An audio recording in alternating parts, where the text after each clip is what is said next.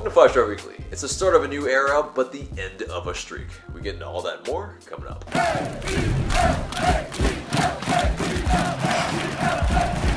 Welcome to the show, 5 Star Fam. I'm AJ, and this is Mark. And wherever it is you get your pods, subscribe, share, and leave us a good rating.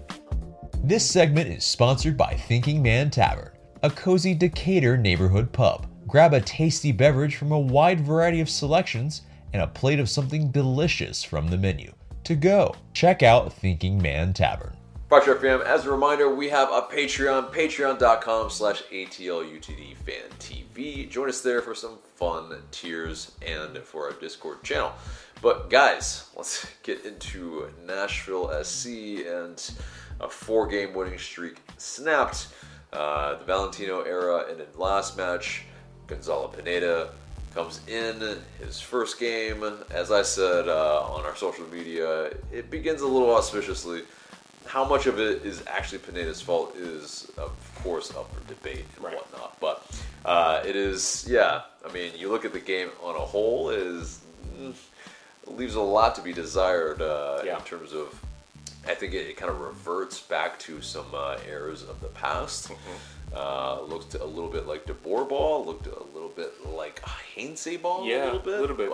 Yeah. What were your general thoughts on the match? Yeah, just not a lot happening, at least not enough happening for LA United. It started brightly, I think, especially when we thought George Bello earned a penalty. Pretty clearly wasn't a penalty, but still a free kick in a dangerous area. But I think after that, I just think the game ended up playing out the way Nashville would have wanted. You know, not a whole lot of quality chances either way, but Nashville did have a lot of shots, 16 shots, despite having 39% possession. Meanwhile, LA United had a .56 expected xG basically, so kind of a struggle of a game for sure. And yeah, I think that Nashville capitalized at the end of the first half. And in terms of the second goal, I mean, LA ended up pushing for an equalizer, so good goal, or I guess, not a goal kick, but good kick out of the back from Joe Willis, and it's frustrating, of course, on the second one, but that happens when you're chasing a goal, and your goalkeeper has to push up to be able to try to win something in the box. Right. But that's the thing. It's like, if you're in the box, I think somebody's got to put it out. Somebody's got to, in terms of that, get ahead on it and make sure that they can protect Goose in that sense too. Because that's the thing. There were two guys, and they weren't able to stop. Yeah. That's just one of those things. Like, that didn't lose us the game. What lost us the game, I think, obviously, was the toothless attack, unfortunately, in terms of creating the right type of chances to be able to score. I mean, Araujo, he definitely looked bright in this match, beat a flurry of men around him multiple times in this match. Joseph Martinez with the late header that could have equalized it. But I think, as you said at the top, we played it right into their hands. And, there's full credit to Nashville as well. They are a good team. They deserve to be in the spot they are because defensively they're very sound. And they're that type of team that, especially on the road, they're going to, they take their chances. They're efficient. They're going to smash and grab a little bit too. And so that's just what happens. And unfortunately, LA United, it's the Benz isn't very much of a fortress this season. Yeah, not at the moment. It's also, it does feel like we were kind of almost getting away with it, I think, in terms of the lineups the last few weeks. Sure. With Bam, very, very ultra attacking. Right. And the one central midfielder, it's a tough ask. And so it's, in a way, it does feel like the juice ran out a little bit. Also, Gary Smith, he figured it out a little bit. Putting Mukhtar, or at least if Mukhtar figured it out himself, playing in between our lines, there was a lot of space to play in.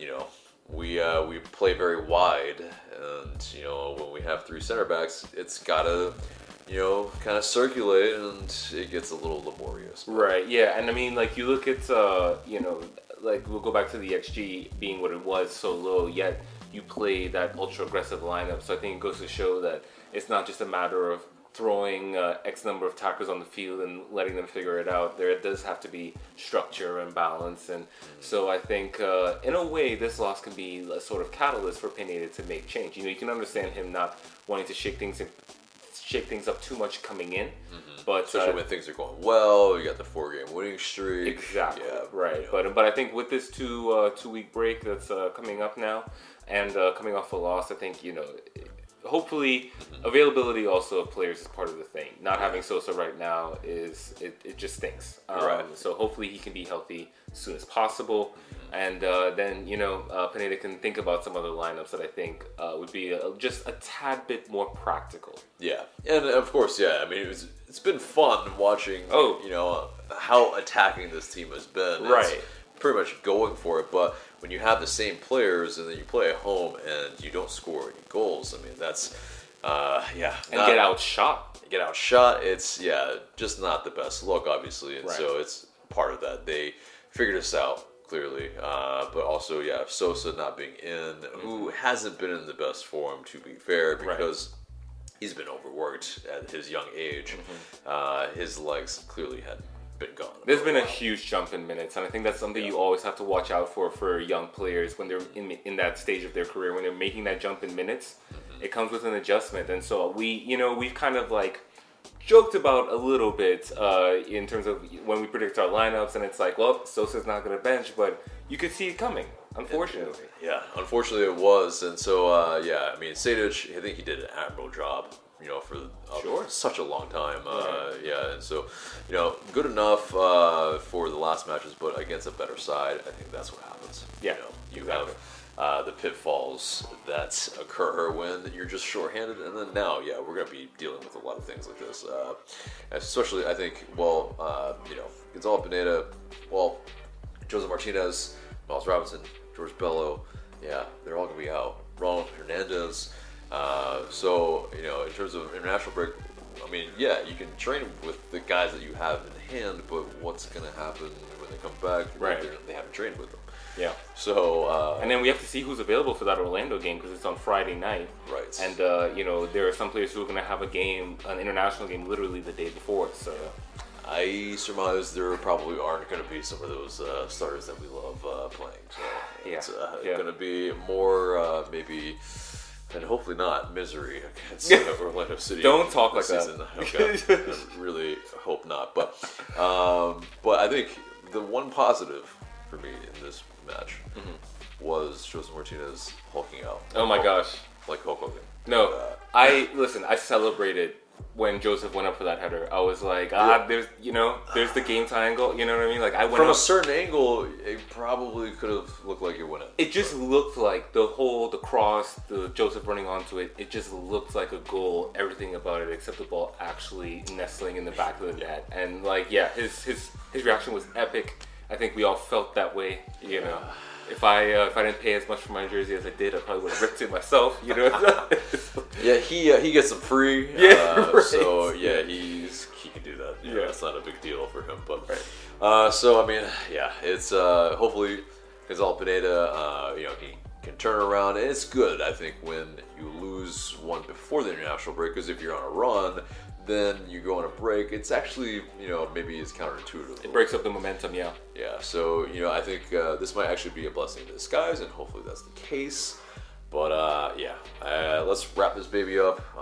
But the next match is against the aforementioned Orlando City on Friday, September 10th, and we'll have that match preview next week for you. But let's get into the news and, into that kind of the table or the standings, whatever you like to call it. But it's a little ugly seeing Orlando in second place right now. It's and Nashville in third. I mean, come on. Yeah, they were in sixth, I believe, before the match, and so it's real tight between second and sixth, pretty much, or seventh, and us, unfortunately, we're pretty much level, but just kind of underneath the current reigning MLS champions in Columbus Crew. So, I mean, they're reeling, we're reeling. It's LAFC are reeling. Yeah. There's a lot of parity in this league. And Yeah. that's Toronto, man, talk about reeling. Jeez, Yeah. they lost to Montreal Friday night, so Montreal gets 3 points there. DC United also won, so the ground that we gained before kind of gave it back this weekend. So it's going to be, I think, a bit of that until the end of the season, and hopefully we are part of the dance at the end. Yeah, and if you could have prognosticated that New England Revolution would be running away with the league, it's just, you need to bet on lotteries. You need to Probably work for MLS, right? work for MLS. You need to put your money into stocks.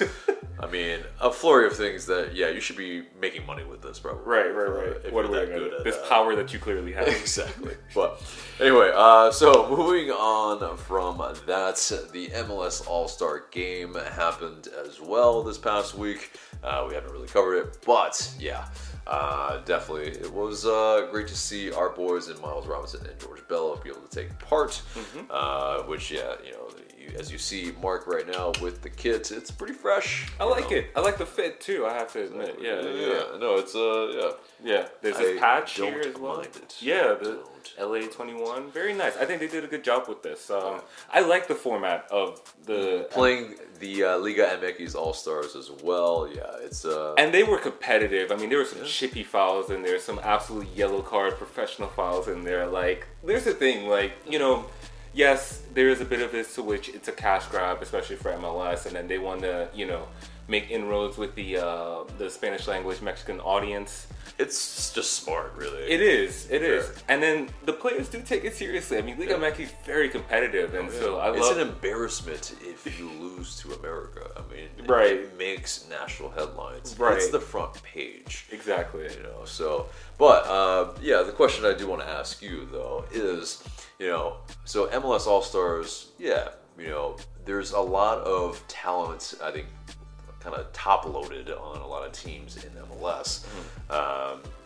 Did you think that was maybe, even though it went into penalties and whatnot, but that's an X factor for MLS versus Liga MX?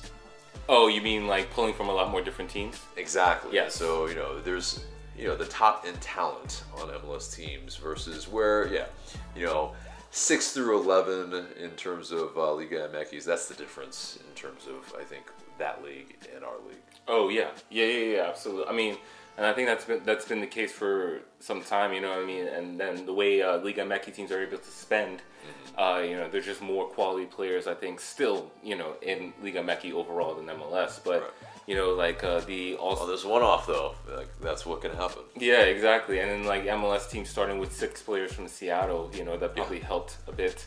You had the hometown kid scoring for MLS, Murillo, so that was pretty cool. Nani had a chance to win it, missed. Love seeing it. Love to see that, indeed. And then Pepe, who has been the subject of, will he play for Mexico? Will he play for U.S.? Scoring a game-winning penalty in this. I mean, I don't know. There's, I think, a lot to be excited about this. And this budding relationship between Liga MX and MLS, I think it's something that would be healthy for the sport in this region. Yeah, and it's almost, it's not free, but it's, eyeballs aplenty, and it would be almost kind of, MLS would be remiss not to do it. So, Right. Totally, completely get it.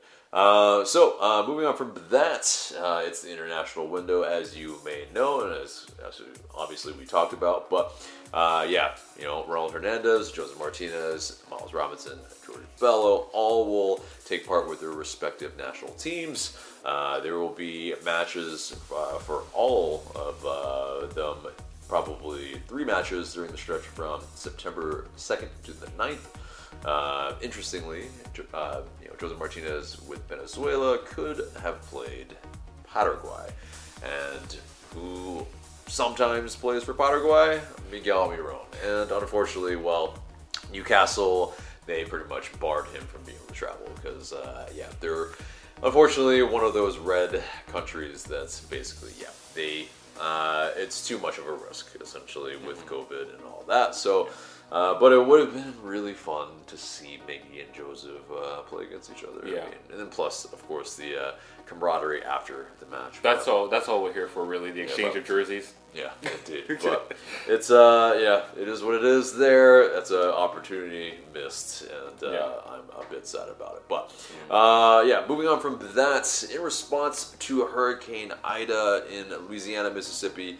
The storm's ongoing impact as it moves north. Arthur Blank, he announced 2 grants through his family foundation, totaling $1 million to the American Red Cross and the Greater New Orleans Foundation. I mean, that just speaks further to what a great person, I think, more so than an owner per se. Right. In this case, that Arthur Blank is. But moving on from that, you may not have heard Spike in a while, our vet dog, but ACL UCD pup is there's a new one that's about to be coming, and well, Spike, he officially will not be a first responder dog or any of that sort anymore. He would just live out his life being a happy pet. So that's great news. But the team has put out a little poll of who you would like to be, or in terms of the new name for the new pup. And so, go check out the social media and see, what the names are. But I think my favorite is Vamos because, for obvious reasons. But, but anyway, so getting into Atlanta United 2. They unfortunately lost 3-1 to FC Tulsa. They've been playing really, really well, but unfortunately, I think FC Tulsa just had their number this match. But Pachol, he scored his first professional goal and Atlanta's lone goal in this. And it makes me wonder where Aidan McFadden was, because it seems like McFadden just made all the headlines recently. But unfortunately, not the case this night. But Atlanta United 2, they will return to action against Indy 11 on September 4th. So that does it for the news. And if there's anything else you want to talk about, man, but there's that's a very short episode. Yeah. So pretty much, yeah. Did you enjoy your transfer window? Let's not talk about Arsenal's transfer window. But they signed players. They did. They absolutely did. They are technically players. Yep. But Mark with Saul and just How many trophies do you think Chelsea will win this season? I'm gonna say if you don't win at least 2, you will have a failure of a season. Okay. Yep. Okay, big call. And with that note, let's wrap up this show and get us to the question of the day. And the question of the day is: should Gonzalo Pineda do away with Bam? Should he mix it up? Or should he continue with Bam? What do you think? Let us know in the comments below. And that's it for us today. Remember to subscribe to us if you haven't already. Share this episode and leave us a review and rating so we can pop up higher in your rankings. For Mark, I'm AJ. Thanks so much for listening.